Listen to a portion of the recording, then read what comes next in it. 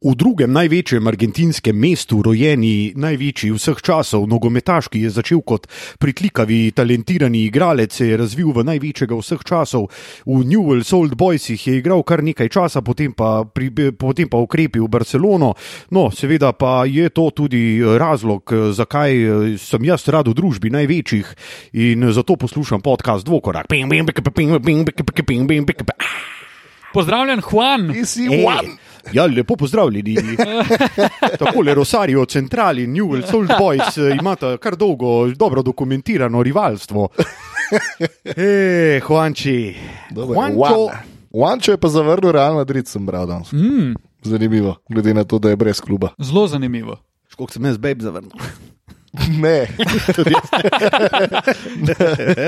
Bosta 2 roki dovolj. Ne. Pol ducata. Moj kolega je imel ful veliko željo, da bi bil hud jebač, da bi pač ful dobro zgledal. Ful dobro, stari. Moj kolega je ful veliko željo, da bi bil ker on je imel največjo željo cancelat bebe, stari. Wow. Ja. Ker mislim, da je imel to travmo, da so ga bebe cancelale in pol je hotel to vrniti. Aha, se maščevat. Dvojkice je hotel dati. To je pa direkt za ustanovo, ne. Se malo pogovoriti sam s seboj morda ali pa s kakšnim izurjenim profesionalcem. Izurjenim profesionalcem. Tako.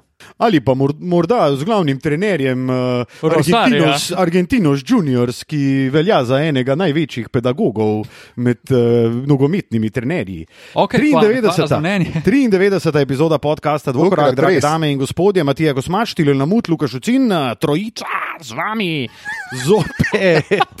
Kako je našpičen Luka začel današnjo epizodico. Ja, tale Juan me kar malo pogreje, kar malo bi zapel eno opereto, jebem ti. Pa jaz sem ga malo spodbudil z porednimi udarci tam na poslušnišču. Prše po hrbtišču. Po zadnji plati. Je bilo kar nizko hrbtišče. Lower back problem. Spezem. Ja, lej, matko, da te ne bo jelo me too gibanje. Samo ja pomeni ja, Luka. Me too mrtvica. In jaz sem rekel ne. Torej, 93. epizoda podcasta Dvokorak, fanta. Nekaj se moramo zmeniti. In sicer zanima me, kako sta. Jaz sem malo me praska garuček, nežno, tako da se bojim kakšnega bolezenskega stanja v prihodnjih dneh, ker v četrtek odhajam v London. V Londre. Ja. Po zabavo. Tako, v iskanju zabave. Gremo obiskati kultno prizorišče takšnih in drugačnih zabav. Gre za glasbeno prizorišče. Printworks. Draga ljubitelji elektronske glasbe poznajo. Pa se po moje so tudi kakšni drugi koncerti. Ne, je znano londonsko prizorišče. Zapira svoje vrata. Ja. Letos, zato ga bomo obiskali še zadnjič. In prvič. Trikrat. Dobro, enkrat ga je treba, tako kot un berlinski Berghain, ja, ki... Ja, sem tlemo z jih not prišli. V Berghain pa najbrž ne lahko čakaš. Tudi po 6 ur pa... In tudi na VIP listi si lahko in ne priješ not. Tako je. Kar hude cene. Ja, če se gospod na vratih, ki je zelo, kako bi rekel, nenavaden, odloči, da pač ti ne boš šel noter, pač ne boš. Če se odloči, da mu tvoja fika na ta določen dan ne ustreza. Tako. Pač ne rab razlogov, da bi... Zanimivo. Pa vsi nekako to sprejmejo, oziroma se to je pa super. Zelo malo je unih ljudi, ti veš, da vse ne, ker itak dobi po kepci. Pa. Ja, nekaj tazga. Po bumbari. Ti, kako si Tilen? V redu sem. Sva pa s Tilnom sem imela mokro vajo za poreč. Da boš nekaj drugega mokrega. Sta imela... kakšen moker spopad. Kaj se je razvilo potem? Zajadrala sva, do 3:30 zjutraj. Jadranka Jura, se res? Ja. Pol je bilo dobro, ker sva šla v pritliče in pol je Tilen ful razlagal, kako on gre težko, recimo spat popoldan, ko je zmatran, pa bi se mogel naspat. Kako ima občutek, da zamuja življenje. In da je pač doskrat zaradi tega preveč utrujen, ampak mu je težko reči ne. In potem so bila skupaj do pol 6. Ja, glavna motivacija za nadaljevanje tega popotovanja tudi po pritličju je bil katastrofalno narejen špricer in to v 2 izdanjih. Stari moj. Pa če naročiš špricer, pričakuješ, da bo Radenska imela mehurčke. Ne? CO2 mora biti prisoten in ga ni bilo in sem Pač rolalo se mi je in sem probal še enkrat z bolj jasnimi navodili, oziroma ne navodili, prošnjo. Ja. Pa se zadeva ni izboljšala in pol sem mogla. Pa bi se lahko pritličje preimenovalo v klet ali pa podn. Ja. Stari, tako je bilo jasno, ne, ker je prišla gospodična z ordermenom in on je naročil, ampak aj lahko prosim ta prav špricer, zato ker tle ni nič mehurčkov, pa če bi se res prosim podružili. Rekla, bomo zrihtali, bomo malo premučkali, pa tako. In jaz gledam, Si sam radensko malo. Ja, ono, premučkal, ok. kaj je zdaj fora, ne? In ona je tak tipka ordermena in gre v drug prostor, stran čaka, se rekel, Tilan, pripravi se. In je itak dobil isti šoder, kot prej, sam da res, ki ga je prinesla na mizo, je tako le malo naredila. Takrat mi je bilo, veš, ono, kad to narediš, pa komej kakšne hurček vidiš. Pa mi je bilo samo, no, ok. Prav. Pa še v nekem takem kozarcu, kar je. Ja, v nekem kozarcu za viski. Za malinovce. Ja, pa sem bil, no, pa dober stari. Zelo dobro. Ja, lej, mi bi lahko takole delali v bistvu reviewje ljubljanskih in okoliških Imaš kar lokalov. nekaj Idej. Ti si človek idej, bom rekel, ki se Ponavadi ne realizira. Ja, realizirajo. Kam sta pa bolj šla po pritličju? Ja, kar nekaj ljubljanskih Sva zaprla. sva kar nekaj stvari, no. Šambalo so zaprla, Šambalo. so zaprla. Pa sva šla v nebo, oba dva Nebo, v nebo. zapira svojo nedolžnost. zaprla. Ja, Lajba. Zapira se je, ne, Ja. čas. Okay, Ampak ne, vam bo. Ne. ja, v nebo sva prvič penetrirali Ja. skupaj. Ob enih nekdaj. Ja, obenih. Ja. Ob enih Oblačno sva ali letela v nebo. Je bilo takrat že Bilo kar kar malo jasno, oblačno, ne? Kar opazila jasno je bilo, presenečena nad količino svetlobe prisotne v tistem Aha. prostoru. Malo sva gledala dekleta, žena, finančne podpore. Ja, in strani tudi nekaj fantov. douchebagov, Ja, ki lahko ponudijo izjemna brčati finančno podporo, dva Dva izjemna izjemna primerka, res. Ja. primerka. Takšni primerki, kot recimo tam na plaži v Poreču, ki nastavljajo stegna. Ja, ampak brez, bom rekel, mišične strukture. Ja. Brez osnove. Ja. Je pa majster, kako je že naročil nek viski, kole, neki. Seveda je že pa potegnil cirka 600 evrov gotovine in potem ni vedel, kam to gotovino dati in jo je dal med zobe in odnesel svoje In pa je tako malo po prostoru. Krist. Ja. Pa je po prostoru malo tako hodil z denarom v gefi, stari. In mi dva gledava, pa dobro, stari, pa dejno. Medtem ko se seveda po tleh vlaga kar nabirala ob spremljanju tega možaka. A se je? Mislim, ni, ne, zabavam se. Zelo zanimiva situacija je bila tudi ta, da je na eni točki plačeval in je bilo, ne vem, nek cash je bil tam na šanku, ki bi se ga lahko kdorkoli vzel, ki pride mimo, in je seveda to mogel uvekovečiti s svojim flashom in posnetkom. Brščas je šlo za bumerang. Šit, res. Pa škoda, Bolnik, umazan denar, stari. ne? Ta tip je po mojem fasu akutni herpes. Ja, definitivno ga ni faso od kakšne izmed mladenk v tistem lokalu. Šla sva pa pol, sicer zavila že stran proti domu, pa sva vendarle na pobudo južnoafriške skupine Ja, odšla še v Square, no temu pa lahko rečemo napaka. tako, to je bila poteza preveč. Ja, Dobro, kar zanimivo v bistvu. pregorela v želji. Večer. Tako. Ker jaz sem mislil, da smo pripravljeni praktično na odhod, mogoče vidva še enega. No, ti si lepo, nič fanta, dobro je bilo danes. Ti si bil definitivno pripravljen na odhod. Jaz sem bil pripravljen.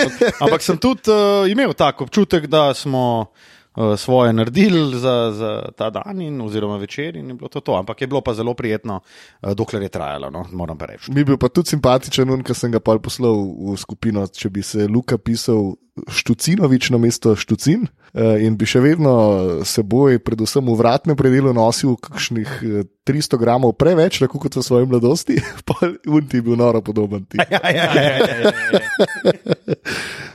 Spomnil sem se na fantastično fotko. Dobra fotka, iz zgodovine Odlično. Ja, malo smo že zastavili, ne, tale hejt kotiček, glede na to, da smo malo... Ja, to naj bo kar moj hejt kotiček, ker drugega nimam. Aha, Ja. ti imaš kaj? A ja, Luka, veš, kaj sem še mislil? Kako si kaj? Dobro, matko, dobro, vsakeč, ko vaju vidim, srce zaigra in obraz zažari. Ja, to pa trenutno res mečko. Ja, prav To je prijetno. Juan kriv. Juan. One. One. Jaz imam hejt, ja. Jaz imam enega zelo kratkega. Je... Hejter, hejt.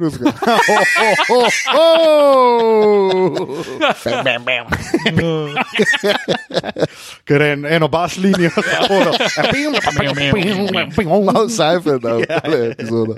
Hejt kotiček moj je v bistvu zelo preprost, brezvezen, ampak moram dati to iz duše. A lahko nekdo Jasonu Kiddu... Zakaj? Zato, ker bo šlo to na naša družbena omrežja. Neno. Kar povej, Luka. In sicer moj hejt kotiček je, a lahko prosim nekdo Jasonu Kiddu reče, da naj si uno bejzbol kapco zatlač v globočine svojega debelega črevesja, ker jaz ga ne morem več gledati na tiskovkah z unim bejzbol kapcem, ker prvo kot prvo izpade neresen, drugo kot drugo itak se mu ne da. In je s to kapco še večji mentol, kot je. In mi gre, drage poslušalke in poslušalci, oziroma v tem primeru gledalke in gledalci, zelo na jetra, zelo na one, zoom in. Tako da ja, ne morem ga več prebavljati. Pa je bil moj najljubši basketaš pred 20 leti v New Jerseyju, zdaj ga pa ne morem ga niti videti, ne. Ker ima tudi njegov prednji file je zelo ogaben. Mislim, ga ne morem, antipatičen. Tako da ne to kapco vzame, oziroma ne Adam Silva reče, ne bo s kapco na tiskovki. Ker jaz mislim, da so te kapice morda del kulture, ki se jo je David Stern želel znebiti na tiskovnih konferencah. Ja, zelo zanimiv point. Do tega, kaj je počel David Stern, pa kaj se počne zdaj, mogoče tekom te epizode še pridemo. Ja, sam zdaj je vse, to je fashion statement. Dej mi ti nekaj drugega povej. Pride v kroksih. V kroksih pa pride ti, ne vem, oblečen v šerifa. Plastenke Unijo napizda. Dej ti meni raj nekaj drugega povej. Kako si? Pa sem povedal, da sem dober. Ne, resno.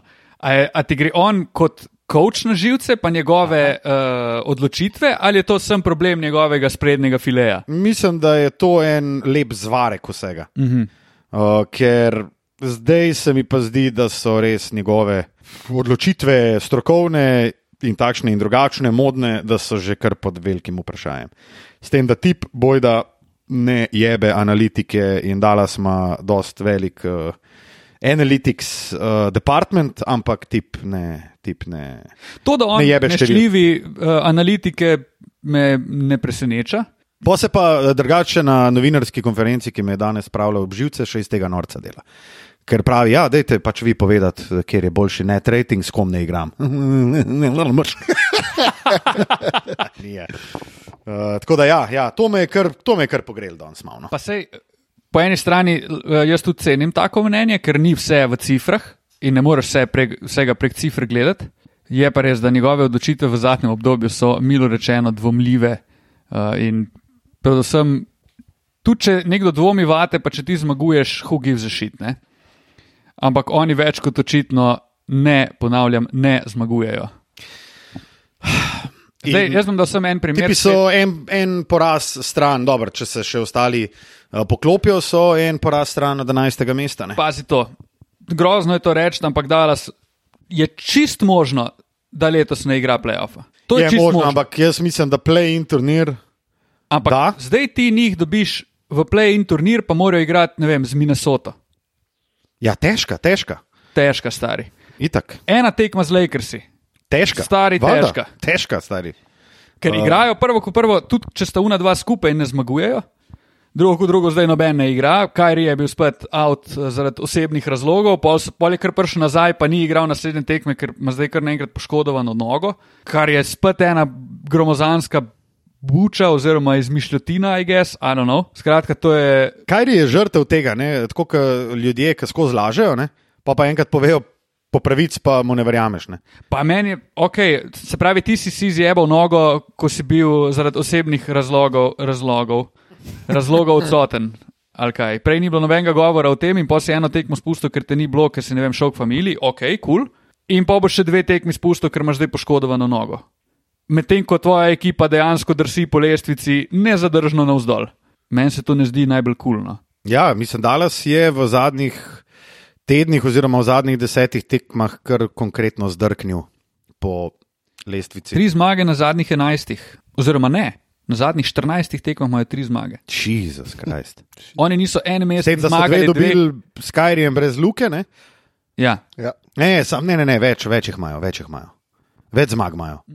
Zato, ker mislim, da vsaj 4 morajo imeti, ker 200 Luka pa Kyrie dobila, mislim, da od 8 skup, Kyrie je 2 dubu brez Luke, pa Luka je 1 zgubo brez Kyrija, tako je bilo. To sem danes gledal eno le grafik. V glavnem slabo je, niso 2 tekem zapored dobili en mesec že. Da. Trenutno so v seriji 3 zaporednih porazov. Od All-Star vikenda niso dobili 2 zaporednih. Ja. Tako. Koliko v seriji, kolikih? 3 zaporednih. Jezus. Ja, slabo je, no. Pa tudi, če se vrnemo k Kidu za trenutek, ne vem, vse v tem Christianu Woodu smo že ful razglabljali, ampak tebi so v nedeljo sta ti manjkala Luka in Kyrie. Tretji najboljši igralec ti je, I guess, Christian Wood v ekipi, ne?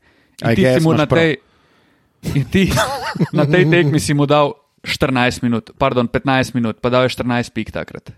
Ja, ne. I guess, ne vem, no. I guess se mi zdi, da je kriza v Dallasu kar velika, tako kot še v enem klubu, katerega se bomo dotaknili, ki se ga bomo dotaknili čez nekaj trenutkov, takoj po Tilnovem hejt kotičku. Ja, moj hejt bom pa namenil, pa naj mi pristaši tega kolektiva, prosim, ne zamerijo, nimam nobene osebne, kako bi rekel temu, preference ali pa zamere do Crvene zvezde, ampak ljudje, ki vodijo ta klub, stari moj, so pa tako dosadni, tako zelo dosadni.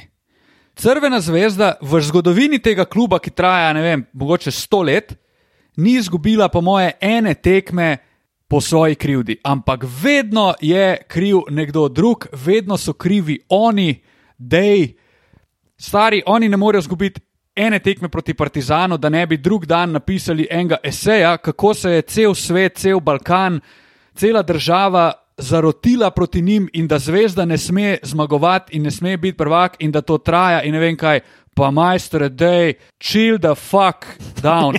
Ja, jaz se ne spomnim v resnici zadnje tekme Zvezde in Partizana, da ne bi ali eni ali drugi po koncu tekme napisali enega saobštenja. Pa tudi, a veš, nisem Partizan, tudi na drugih tekmah, pa vedno pa so igrali v finale z Budućnostjo, pa je bilo spet nekaj narobe, pa mislim, a lahko en poraz doživiš, pa sem greš naprej, ker igral boš s tem Partizanom letos še po moje, vsaj 5krat, če ne večkrat. Potencialno 10krat. Potencialno 10krat, preživi, stari, it's ok. Pa zgubil si tekmo, vodo si, solidno si odigral, nisi dobil na koncu. Jaz mislim, da je bil po vodi pač košarkar, ki ga tako ne marajo, in to je Matijas Lesor, ki jih je zadnji dvignil, potem tudi, kar bi bilo ful dobro, kako so napisali, da je napadel člana srbske reprezentance Filipa Petruševa. Gre za širšo stvar, nismo zvezda. On je napadel Srbijo v resnici. To, mislim, te insinuacije mi grejo malo na živce. In jaz mislim, da dajmo odšpilati ta basket, enkrat brez politike, please. Jaz bom to kar prebral. Jaz bom prebral en del. Licemerne izjave trenera KK Partizan nakon loše režirane predstave samo su potvrda da je sve bilo režirano i unapred pripremljeno na sada već standardan način od ljudi koji su se okupili sa raznih strana i različitih mjesta, miljeja. Sa samo jednim ciljem, da pobede ne birajući sredstva i metode kako bi opravdali ogromna ulaganja i klub koji vode, ali milionske poreze klubske i lične nikako da plate. Meni se zdi, ko berem ta saobštenja, da Zvezda ni dobila tekme proti Partizanu že od leta 92. Pa da Zvezda nikdar ni dobila keša od države, da Zvezda ne vlaga, da ne plačuje Kampaza 3 milijone na sezono, da pol ne more igrati, pa mislim, to me tok pogreje. Po eni strani mi je smešno, ampak v resnici me pa pogreje, stari. Tok aktiviranega in tok čustvenega tilca pa že dolgo nisem videl. Če so dosadni. Definitivno so. Mislim, pač vsak poraz je saobštenje za javnost in mislim proti Partizanu, seveda. Pa se je Vučić sam jasno objasnil, da vlagajo v oba kluba in še vedno bodo. Ja. V imenu države. Mislim, to much mi je, no. Pa ajde, da se ti res nekaj zgodi, da te pokradejo, pa se razume, vse čas to klubi tudi drugi naredijo, ampak oni to naredijo vsakič. Se mi zdi močno prevečno in pretirano in še kaj najbrž. Ja, da ne bo samo tega balkanskega pridiha, tudi sam sem imel priložnost spremljati derbi včeraj. Sicer gorenski derbi med LTH Kastingsom in Šenčurjem. Loka. Končalo se je burno. Yep.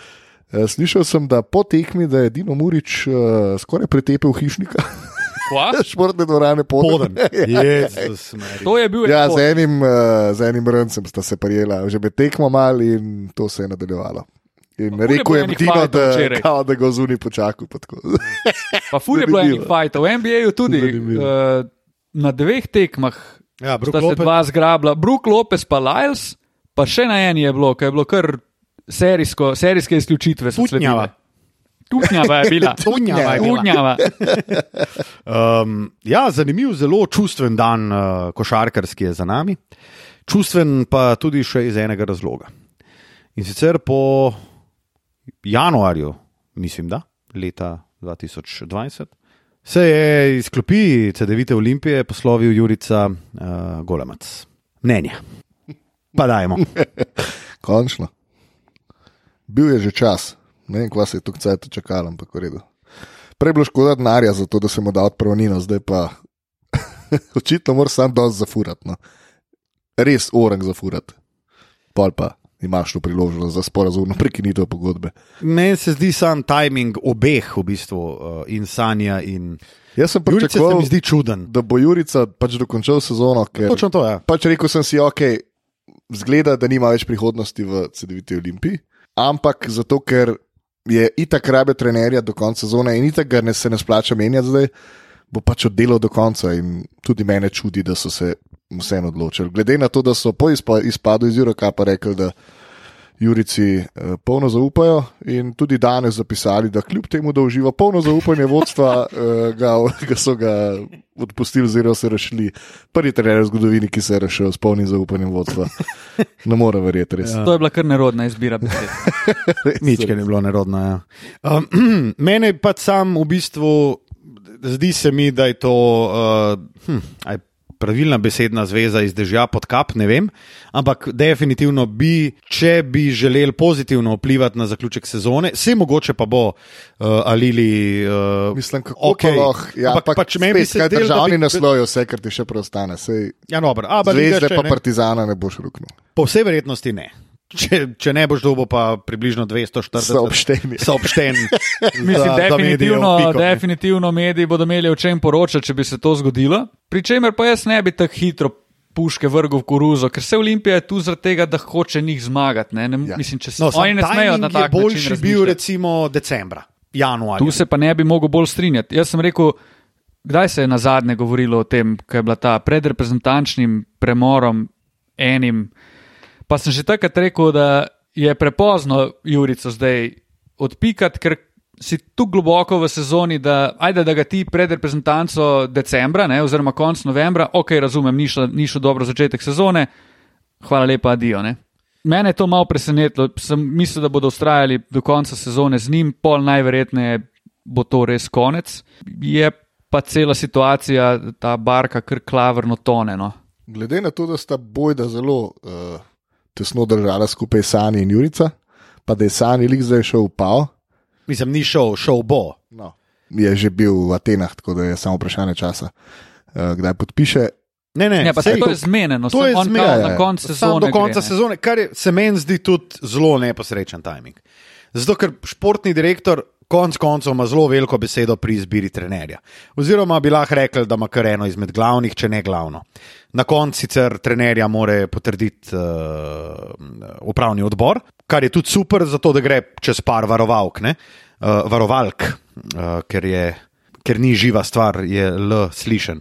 Če bi bila pa varovalka kot oseba, bi bila pa varovalka. Varovalka. Drsalka. To se pravi, oseba, ki drsa, je drsalka, stvar, na kateri drsaš, je pa drsalka. Boli me kure. Ampak propsi za to razlago, ki je kratka, jedrnata in hkrati zelo razumljiva. Tako poučen podcast smo spet kar naenkrat. Lepo, Luka, hvala. Prosim. Tako da ta timing se mi zdi, mislim, če že to narediš, pa se težko to skriti, če si v Atenah, pa se tam mučkaš okoli, ampak je pa res, da pač je naveza Olimpija Panathinaikos kar delala tudi v zadnjih sezonah oziroma letih. Jaz bi, s to informacijo bi res počakal. Res bi počakal in zdaj je pač ena stvar, ne? Danes je gospod Užbinec na tiskovni konferenci rekel seveda, da bojo gledali nove trenerje, kdo bi zamenjal, ampak valjda je v tem procesu oziroma v to zdaj upleten še vedno Sani. Ne? Sicer ga bodo mal od tega oddaljili, ampak ti nimaš odločitve športnega direktorja. To je spet neka floskula. Ti ne moreš. No, ampak čuden je, no? Meni se zdi to čuden. Pomalo uživa polno zaupanje Davora Užbinca, se mi zdi. Praviš, to se ti sem zdi.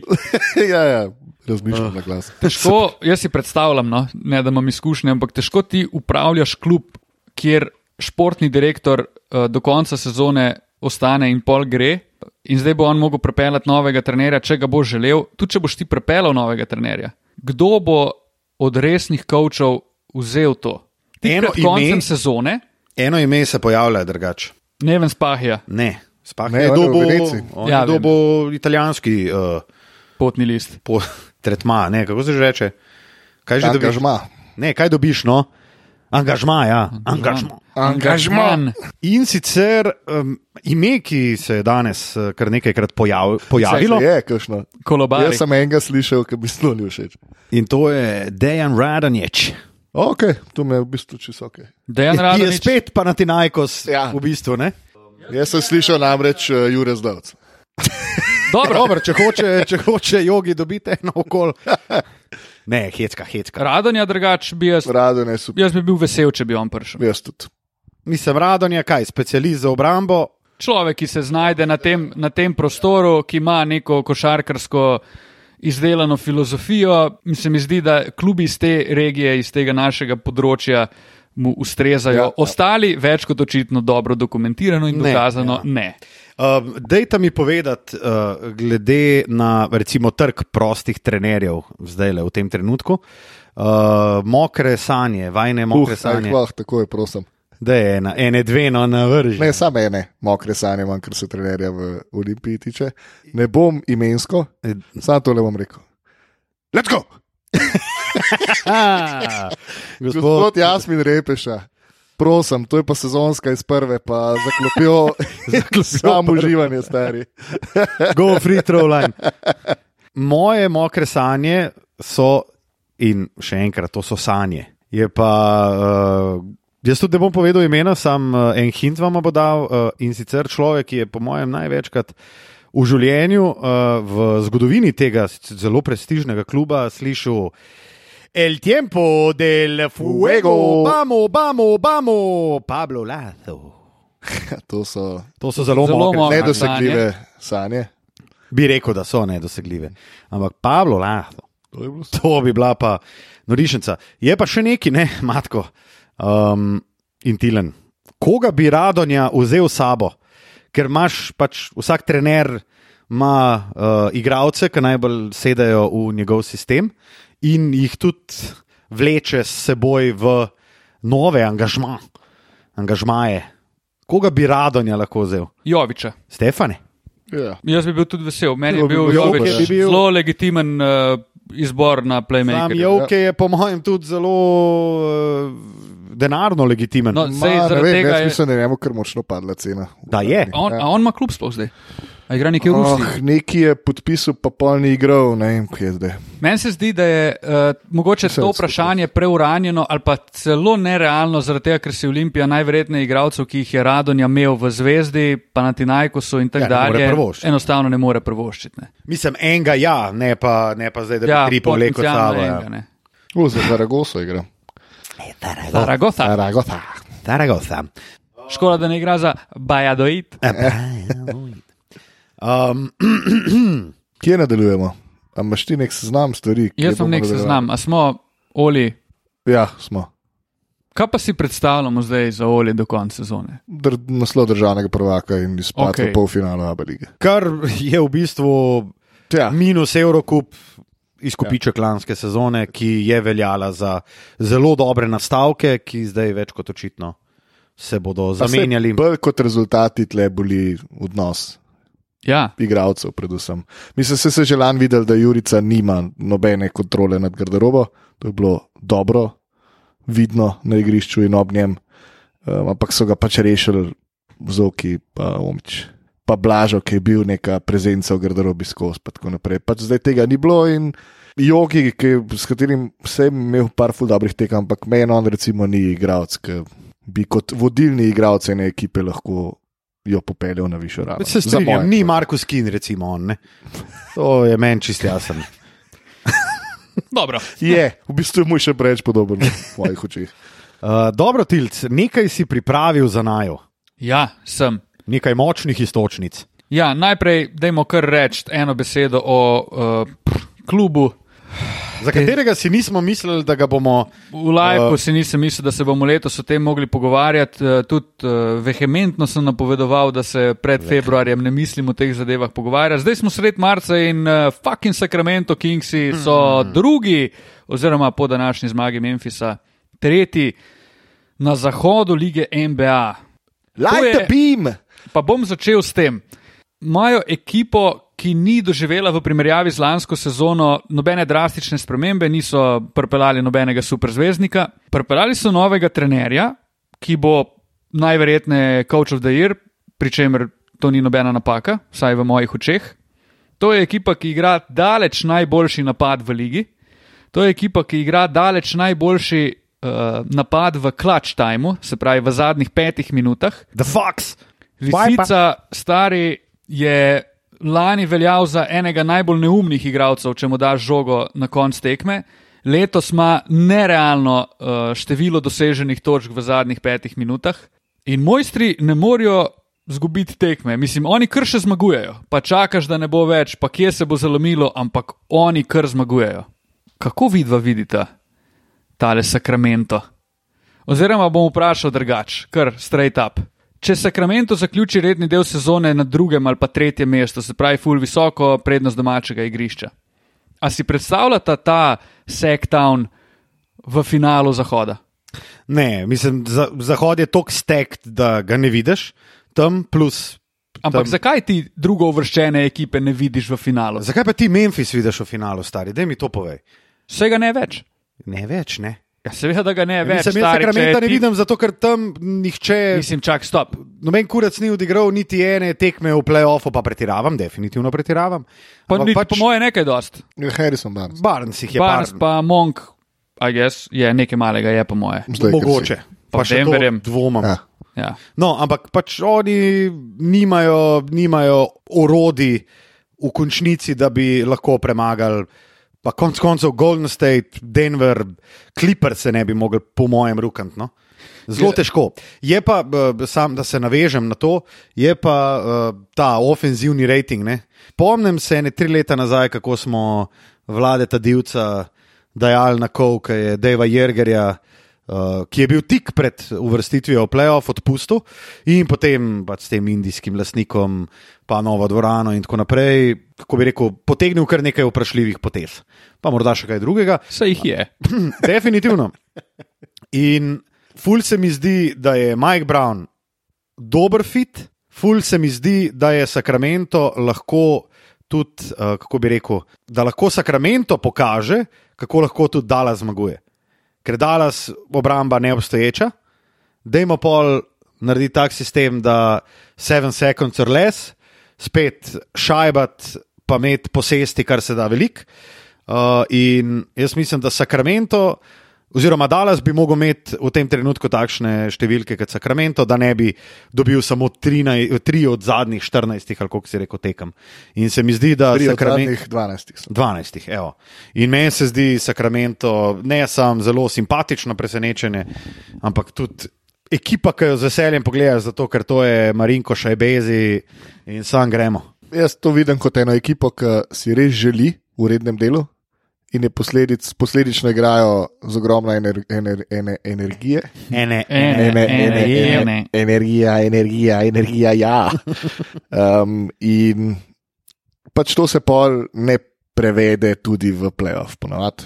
Zato, ker v playoffu bi mogel to intenziteto bi mogel imeti to amplitudo, da jo lahko še dvigneš za eno raven in tega mislim, Sacramento nima. Ja, po mojem največja težava bo tu obramba, ne? Ker se tudi igra se upočasni, oni imajo mislim, da 26. obrambo lige, kar je preseneča me, da dejansko s tukaj izrazitim napadom si lahko tukaj visoko na zahodu, ampak to je najverjetneje tudi posledica cele kopice težav, ki so jih druge ekipe na zahodu letos imele oziroma jih še vedno imajo in odsotnosti in nesoglasi in takšnih in drugačnih okoliščin. Kar pa nikakor ne jemlje tega, da Sacramento je drugi oziroma tretji, glede na to, kakšne težave ima Memphis, pa do tega še pridemo.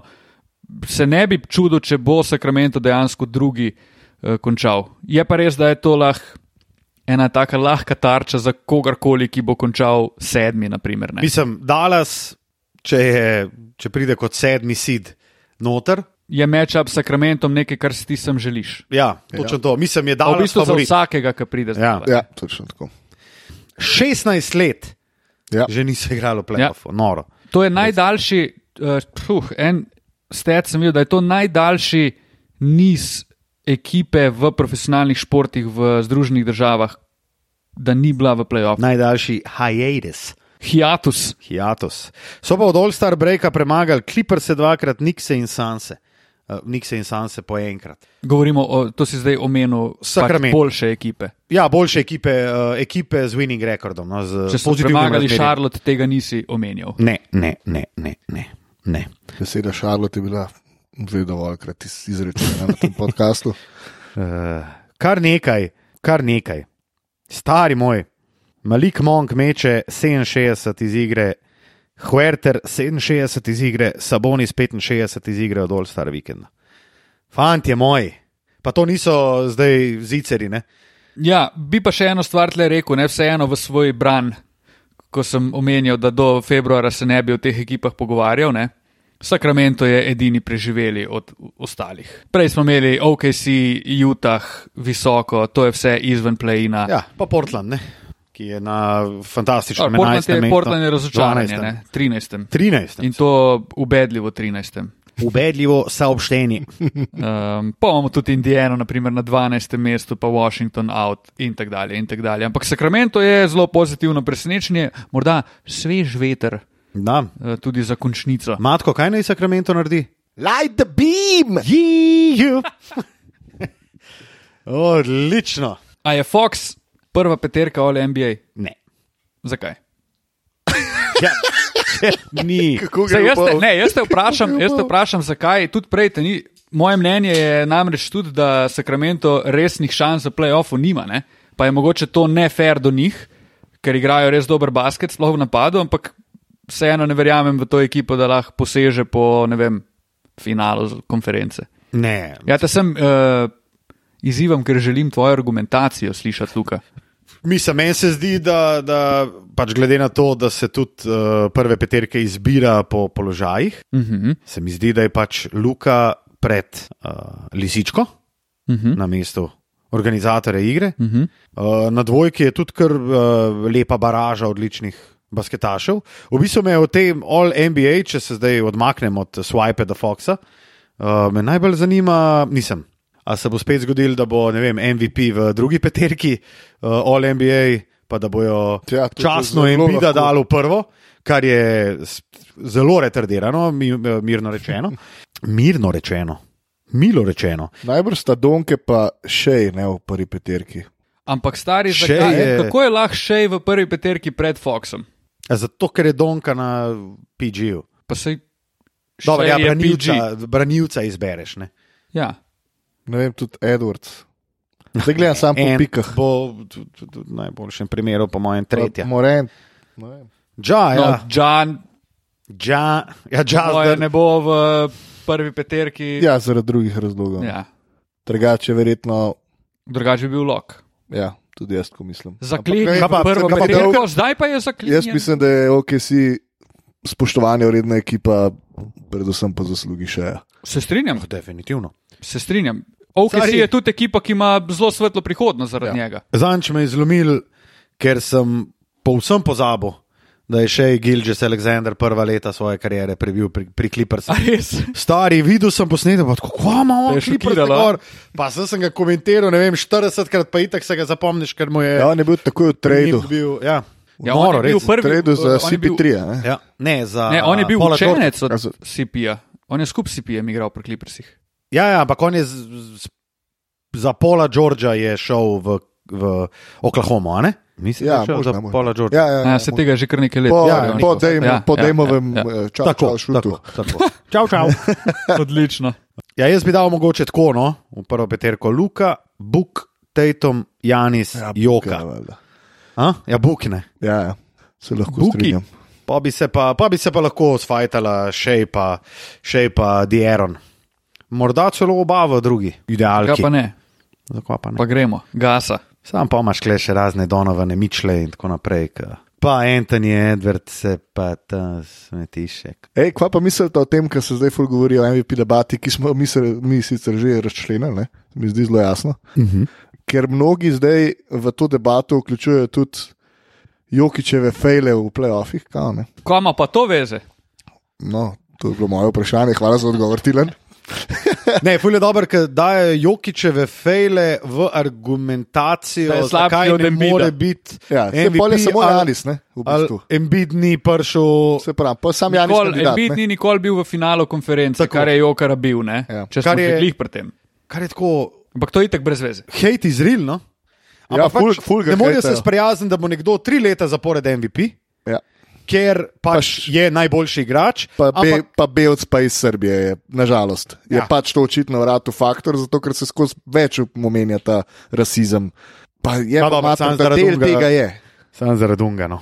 Pa ne, jaz bi rekel, da del tega je tudi to, pač on igra tok hud basket, da mu neben nič ne more. Mislim pa, Denver je prvi na Westu, pač ni argumenta, ki je hud, ni argumenta. Ni realnega argumenta, s katerim bi ti izpodbijal kandidaturo Nikole Jokića oziroma dejstvo, da bo dobil leto še 3. zapored MVP. Zato smo v prejšnjem podcastu zaključili. Veš, to je res. Pa sej v končni fazi ti nasplošno, ko gledamo MVP-jih, to je tudi napaka, da zdaj najverjetneje bi LeBron še kdaj lahko dobil, ampak je bilo kar una fama se vzpostavi, ne bomo dali njemu, ker mu lahko damo vsako leto, bomo dali zdaj nekomu drugemu. Dajmo enega drugega poiskati. Ja, pa zakaj? Ti moraš vsako sezono posebej pogledati. A je kdorkoli v ligi letos boljši, igra več, pa je njegova ekipa po zmagah boljša oziroma višje, kaj Jokara? Ne. To. Gotova priča. Ni treba niti steto gledati. Pač jasno je. Gotova je priča. Ful bo zanimiv voting, ne? Ja, bo. Ker se bodo ti glasovi ful porazdelili. Ja bi ga pač vsak novinar bo imel drugačen pristop. In to bo izredno zanimivo. Jaz mislim, da bo Jokara... jaz tudi.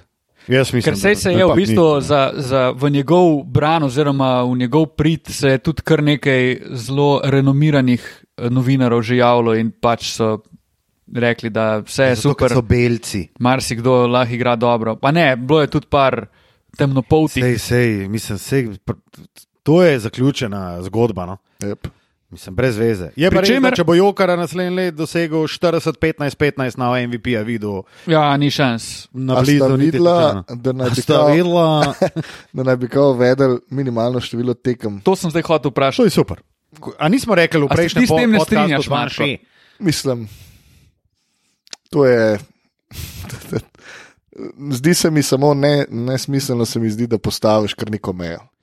In kaj zdaj bo odigral eno tekmo manj od te meje in kar naenkrat sploh ni več kandidat.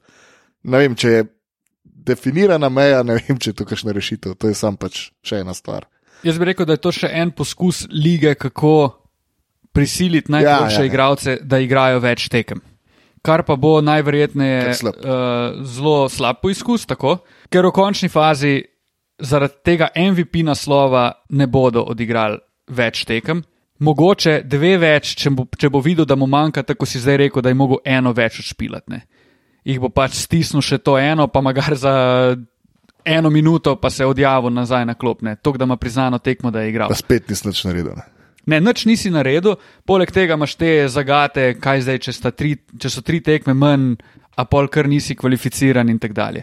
To bi moglo biti razum ljudi, ki glasujejo, bi mogli sami se odločiti, a je zdaj nekdo, ki manjka 20 tekem v sezoni, a njemu še skozi, a je on upravičen do tega ali ne. Pa recimo, da je ti podlamlo 40 po tekmi. Kar je, roko na srce, lani mal bil slučaj, ker lani, na primer, je Jokara dobil največjo prednost na koncu, ker je bilo očitno, da igra od teh, ki so bili v ožjem krogu favoritov, največ tekem in je vedno prisoten. In glih to, da je najbolj durabilen, je njemu preneslo kar nekaj propsov v tej tekmi za MVP-ja.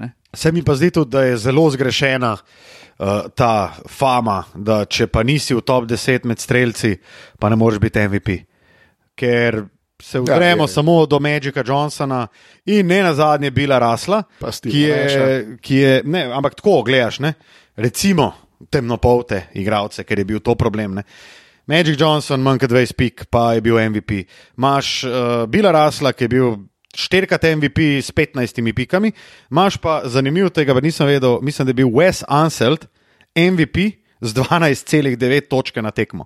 On je bil MVP. MVP, mislim, da Wes Unseld ali pa ne, Hal Greer ni bil. No, mislim, da Wes Unseld 12,9 je najmanjše število točk MVP-ja, kar je meni, drugač mi je nor trivija. To je nor trivija. Imam pa še eno vprašanje. Ne vem, če smo se mi že kdaj o tem pogovarjali. A je Nash dobil enega MVP-ja preveč za tiste, ki morda niste toliko seznanjeni z zgodovino? Nash je bil 2-krat zapored MVP v času, ko je blestev Kobe Bryant in bi vsaj en naslov najkoristnejšega igralca. Po mnenju mnogih... Takrat bi ga Shaq mogel dobiti, bojda, ne Kobe. Mislim, Kobe je imel case, Shaq je imel case, pa tudi Tim Duncan je imel case takrat. Ja, v glavnem dobil ga je Nash in to je bilo kar sporno, pa še danes za marsikoga je. Pa me sem zanima, kako vidva gledate na to zadevo. Jaz sem videl eno dobro obrazložitev, da nekateri so pač naziv MVP-ja dobili, pa verjetno medne spada na nek način tudi Steph Curry, zato ker so korenito pomagali spremeniti igro. In to je bila una Phoenixova ekipa, 7 Seconds or Less, je bila pač. Ta igra je bila mogoča predvsem zaradi Steva Nasha in to, da je imel on niže povprečje točk in tako naprej. To če danes pogledaš, kako se igra spremenila in koliko je podobna tisti igri Phoenixa, jaz mislim, da je čisto zasluženo. Dobro, ok. Gremo naprej. Ja, Mohand. Znam te... Mislim, se smo v prejšnjem podcastu rekli, pač to je... Znam te puško, kad si pištol bila. Tako je. Pač tip more ugotoviti, da ni član tolpe in igrati basket in se ukvarjati s tem, kar enega zna. Podeželca, Matija, prosim. In se ukvarjati s tem, kar najbolj zna. In to je izključno to. Zdaj, kar so pa te neke PR stunts okoli opravičila, pa da je zdaj šel na Florido na neko svetovanje, je pa sam zato, da je eno. Dajmo nekaj razčistiti. Ko smo mi nazadnje snemali podcast, tega incidenta s pištolo še ni bilo, ne? Je bil, jaz sem ga omenil v hejt kotičku. Tako je. Ni bil. Bil je incident s tem, ki je Tamauga je nagonil in po boljše gan porinu. Bil je incident, ko je Tamauga nagonil. Bolje pa gan porinu zatem še na IG Live. A še to se je zgodilo 2 dni zatem. Mislim, liga je, bi rekel, da kar strogo kaznovala to vrstne poteze v preteklosti. Je res, da je en zelo mlad igralec. Nazadnje, ko smo se videli v našem rajanju v sobotnem, sem ga primerjal z Gilbertom Arenasom, pa ki njegova zgodba je bila malo drugačna, ker je bil že v zatonu. Jill. Granit Xhaka in Gilbert Arenas. Kje si Gile? Pa dobro. Gile je od takrat pal čez klif, me pa ful zanima, kaj se bo zgodilo z Xhakom. Mal ga sol čez klifa. Ja, mene tudi zelo zanima, kaj bo. Mene je malo strah, da to ne bo nič dobrega iz tega prišlo. Zanima me tudi, kako bodo oni reševali situacijo v play-offu, oziroma če mislijo dejansko, da bo on do play-offa nazaj. In kako se bo on pol znašel. Jaz mislim, da bo. Noben tega najbrž ne ve, razen on sam, koliko globoka je sploh ta njegova kriza, ali ne vem, kako bi temu rekel, odvisnost od pištole. Odvisnost od pištole. Odvisnost od tega, da si gangster. Mislim, eno je, da se tebi to zgodi, ok, cool. Ampak on je imel zdaj teh primerov kar nekaj. Ne? Večino smo jih našteli v zadnjem podkastu, od tega, da ga je mama klicala, ki je bila iz Footlockerja, pa je pol prišel z dobesedno svojimi prijatelji tam reševati neko situacijo, do tega, da je premlatil enega tamavga na igrišču, do tega, da je na koncu na IG Live-u, da ne govorimo o slikah, ki jih je, by the way, strip klub likal. Odlične slike. Priporočamo, da si greste to pogledati, kako se zabavajo NBA igralci, kar je sporno tudi na več nivojih, zakaj bi to strip club naredil. Ja, definitivno, ampak okay, za nas je to čista zabava. Za te fotke, ne? Čista zabava z naše strani. Sploh ni bilo videti tal, stari. Ja, sam cash, stari. Sam kek. Sam polna tla keka. Lej, meni je v bistvu vseeno. Bo ta malo že ugotovil, kaj mu je za storiti, ali je ta odvisnost od pištole tako huda, da bo pač zanemaril svojo košarkarsko kariero ali ne. Ampak jaz pač mislim, da bo še ene par PR stantov lepih in da se bo vrnil in bomo čez 2 let pozabili na to kot na vse. Dobro, 2 leti je dolga doba, ne? Bo že do drug neki v špiču, da se bo govoril o tem. A ne? Sem glede na to, da je potencialen obraz lige za naslednjih 10 plus let, se mi zdi, da se bo bolj govorilo o tem, kako si on uspel sam pomagati in prebrodil krizo in kako je zdaj vse super in fajn. Prej se bo to zgodilo kot kontra. To je tema, v kateri sem se hotel navezati na Davida Sterna, ki je bil prej omenjen, nekdanjega komisarja, ki je na primer zelo lepo objasnil tudi Carmelo Anthonyju, to je bilo večkrat zdaj omenjeno v medijih, da pač oni vse vejo, kje je, kaj počne in kaj se gre. Pa je imelo tu bilo pol hitro jasno, da se mora mogoče v nekih zadevah umiriti. Zdaj v tem primeru se je liga full distancirala od tega. Ni več tajega, Adam Silver nima tajega hands-on approacha pri teh, kako bi temu rekli, družbeno spornih težavah oziroma situacijah. Pa prepuščajo dejansko klubu, da rešuje te scene sam. Kar je tudi kar zanimiv vidik upravljanja z blagovno znamko NBA-ja. Ne? Po eni strani se ti distanciraš, kar je ok, pa zmanjšaš odgovornost svojo. Ne? Oni imajo v pravilniku zapisano, da se ne sme uporabljati strelnega orožja oziroma ga na kakršen koli način imeti v posesti, ko si na šihtu, recimo temu tako. In to se vse dogaja izven delovnega območja in časa. In mislim, da je to razlog, za kva so se distancirali. Ja, je pa zanimiv.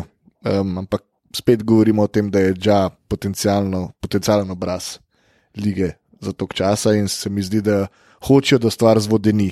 Jaz mislim, da tudi pač liga NBA ni na mestu, da mogoče se tudi zaradi tega več ne ukvarja med Bablom, je bilo enakopravno z Black Lives Matter in tako naprej. To liga lahko dela, zato ker je to tudi neke vrste PR.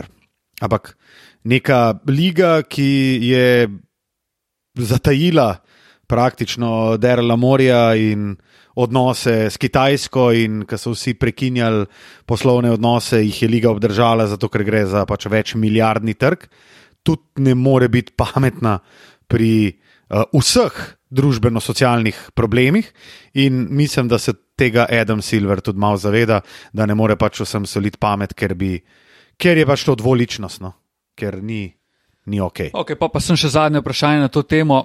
Kaj ti mora biti v glavi, da pomahaš s pištolo na svojem IG live-u, medtem ko si top 5 igralec v ligi NBA?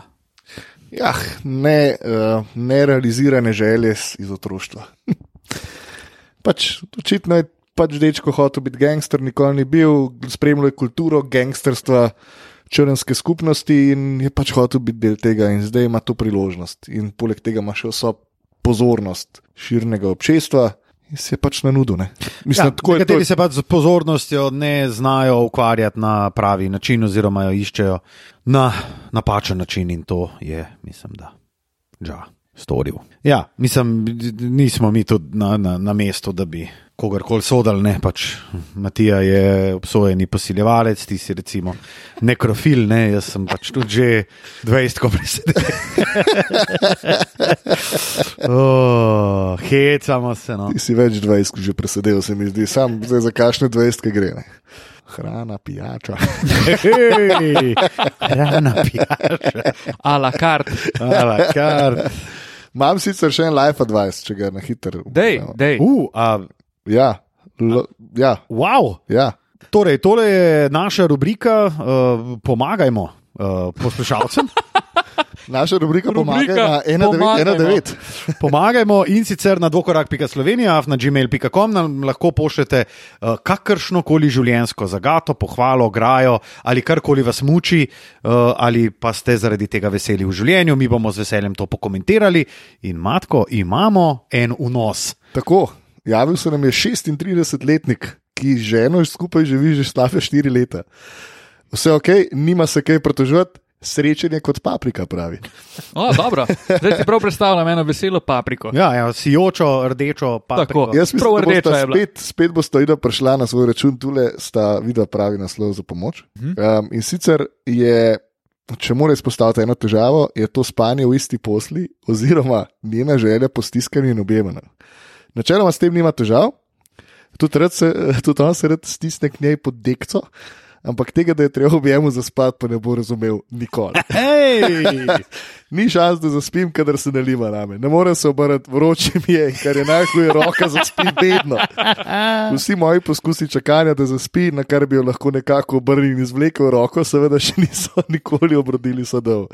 Ponavadi se konča tako, da se s kančkom trme prestavi na svoj konec postelje in oba v miru zaspiva. Sem ji probal lepo razložiti in načeloma razume, ampak jo zvečer še vedno rado zanese. Uvednost, postelja je širine 160 cm krat 2 metra in ker noben od naj nima bohejle kaštocin, to ni problem. Shots fired. Napuši. Tole je moj. Pa upam, da dobiš izpuščaje od vročine poteko. Je bela cesta. Mogoče nam je dal tudi naslov rubrike. Na svet za lažji živeti. Na svet za lažji živeti. Nipke nam bo pa posnel, ko se že reče temu. Intro, oziroma Jingle. Vidva imata verjetno več izkušenj s tem. Tudi jaz sem s tem težave, ampak meni je uspel nekako to. Se mi zdi, čez čas ta stvar malo zvodeni. Ja, jaz bi tudi rekel, da čez čas zvodeni, čeprav 4 leta je že kar, če sem prav razumel, imamo 4 leta situacijo, ne? To je že kar zajetna količina časa. Če do zdaj ni zvodenelo prijatelj, mogoče tudi ne bo. Je treba ukrepati, ne? Osebno nisem nikdar imel težav za spat. Ja, jaz sem jih pa imel vedno. Kjerkoli in kadarkoli, zaradi tega tudi nisem imel težav, če se, denimo, Tamara stisne k meni in obstaja verjetnost, da bom prej zaspal. Jaz pa tudi zelo težko spim, oziroma se ne naspim v takšnih situacijah. Pa zelo zgodi se, ko že zaspim, se zbudim 2 uri prej kot ponavadi. A res? Ja. Jaz se nisem še znašel v taki neugodni situaciji. Jaz sem pa v bistvu to situacijo rešil. Aha, to zdaj je pa nekaj, kar me ne preseneča. Ne, 2 načina sta. Oziroma, jaz sem zelo sovražil, oziroma še vedno mi ni najbolj zaradi že omenjenih razlogov našega poslušalca. Vročina, tako, da si stisnen, roka definitivno je zaspančkana, prav tako. In sicer jaz ne morem biti, oziroma zelo težko sem jaz v žlički. Se pravi, vedno sem jaz ta facilitator, ki daje. Ti si žlička. Ne, jaz dajem v žličko. Ne morem biti jaz. Ja, jaz sem žlička. Ja. Ti si žlička. Nisem pač. Ona se pa žlička. Tako. In jaz se ne morem žličkati, oziroma mi je to pretežko, zato ker se ne morem preluftati. Zato ker valjda gre tudi kouter čez tebe. No, imam 2 rešitvi, oziroma sem najdel rešitev. In sicer, jaz sem zelo vehementno pristopil k tej stvari in sem v bistvu začel tejo štimati. pač, ko jaz hočem, da je ona, Ti jo vzgajaš. Ja, da je ona v žlički, jo primem za ramo in jo v bistvu prekucnem in ona se takrat malo zbudi in se pač obrne in jaz lepo grem, jo dam v žličko in zaspim. In ko si ti žličkar, je najboljša taktika ta. In sicer ti imaš pol tudi kompletno kontrolo nad kotrom na svojem delu. In sicer jaz dam koter, v bistvu dam med noge, to se pravi, da imam eno nogo od zunaj, da se mi hladi. Po drugi strani, To je zelo dobro. pa da imam ramo in roko, ponavadi desno roko od zunaj, si dam pa samo v bistvu konico kotra, si dam čez ledvice, ker nekaj pa moram imeti čez. Si dam čez ledveni del, čez ledvičke in imam v bistvu ramo, roko pa eno nogo od zunaj in potem lahko tudi s to spodnjo nogo, ponavadi je to leva, malo korigiram ta položaj in ga lahko spravljam ali bolj na sveže ali pa čist v nederje te vročine. In to je, sam je pa res, da moraš biti vehementen, odločen, trden pri tem, no, trden tudi tako drugače, ko si v tem položaju, ampak moraš biti pa zelo vehementen pri odločitvi, da v bistvu jo ti naštimaš, rečeš, lej, se bova pocrklala, jo ti naštimaš zato, da imaš ti lahko potem več manevrskega prostora s counter situacijo in zračenjem svojega telesa. Točno to, zračenje je ključna beseda. Ne? Zdaj, ko si to opisoval, sem pogruntal, da imam jaz identično taktiko in mogoče tudi zaradi tega nimam težav s tem. Glih to zračenje, ne? Ta ena noga ven je velikrat rešitev. Pa tudi mogoče ta odmik spodnje noge, ki omogoči dovod zraka, je velikrat odlična taktika. Da, pa predlagam, da noge niso skrčene. Ne? Ja, to je težava, če so skrčene. Stegnena, tako, če so skrčene, je težava, ne, zaradi tega, ker pol takoj, ko ti stegneš in hočeš luftati, je pač odmik od položaja, ki je zaželen. Ne? In daš samo v bistvu spodnjo nogo v žličko, ta drugo ima stegneno in luftezi in je to. Stari moj! Vrhunsko, to je bil nasvet za lažje živeti, definitivno. Javi, če bo kaj boljš, prijatelj. Tu smo. Prav. In ni nas več.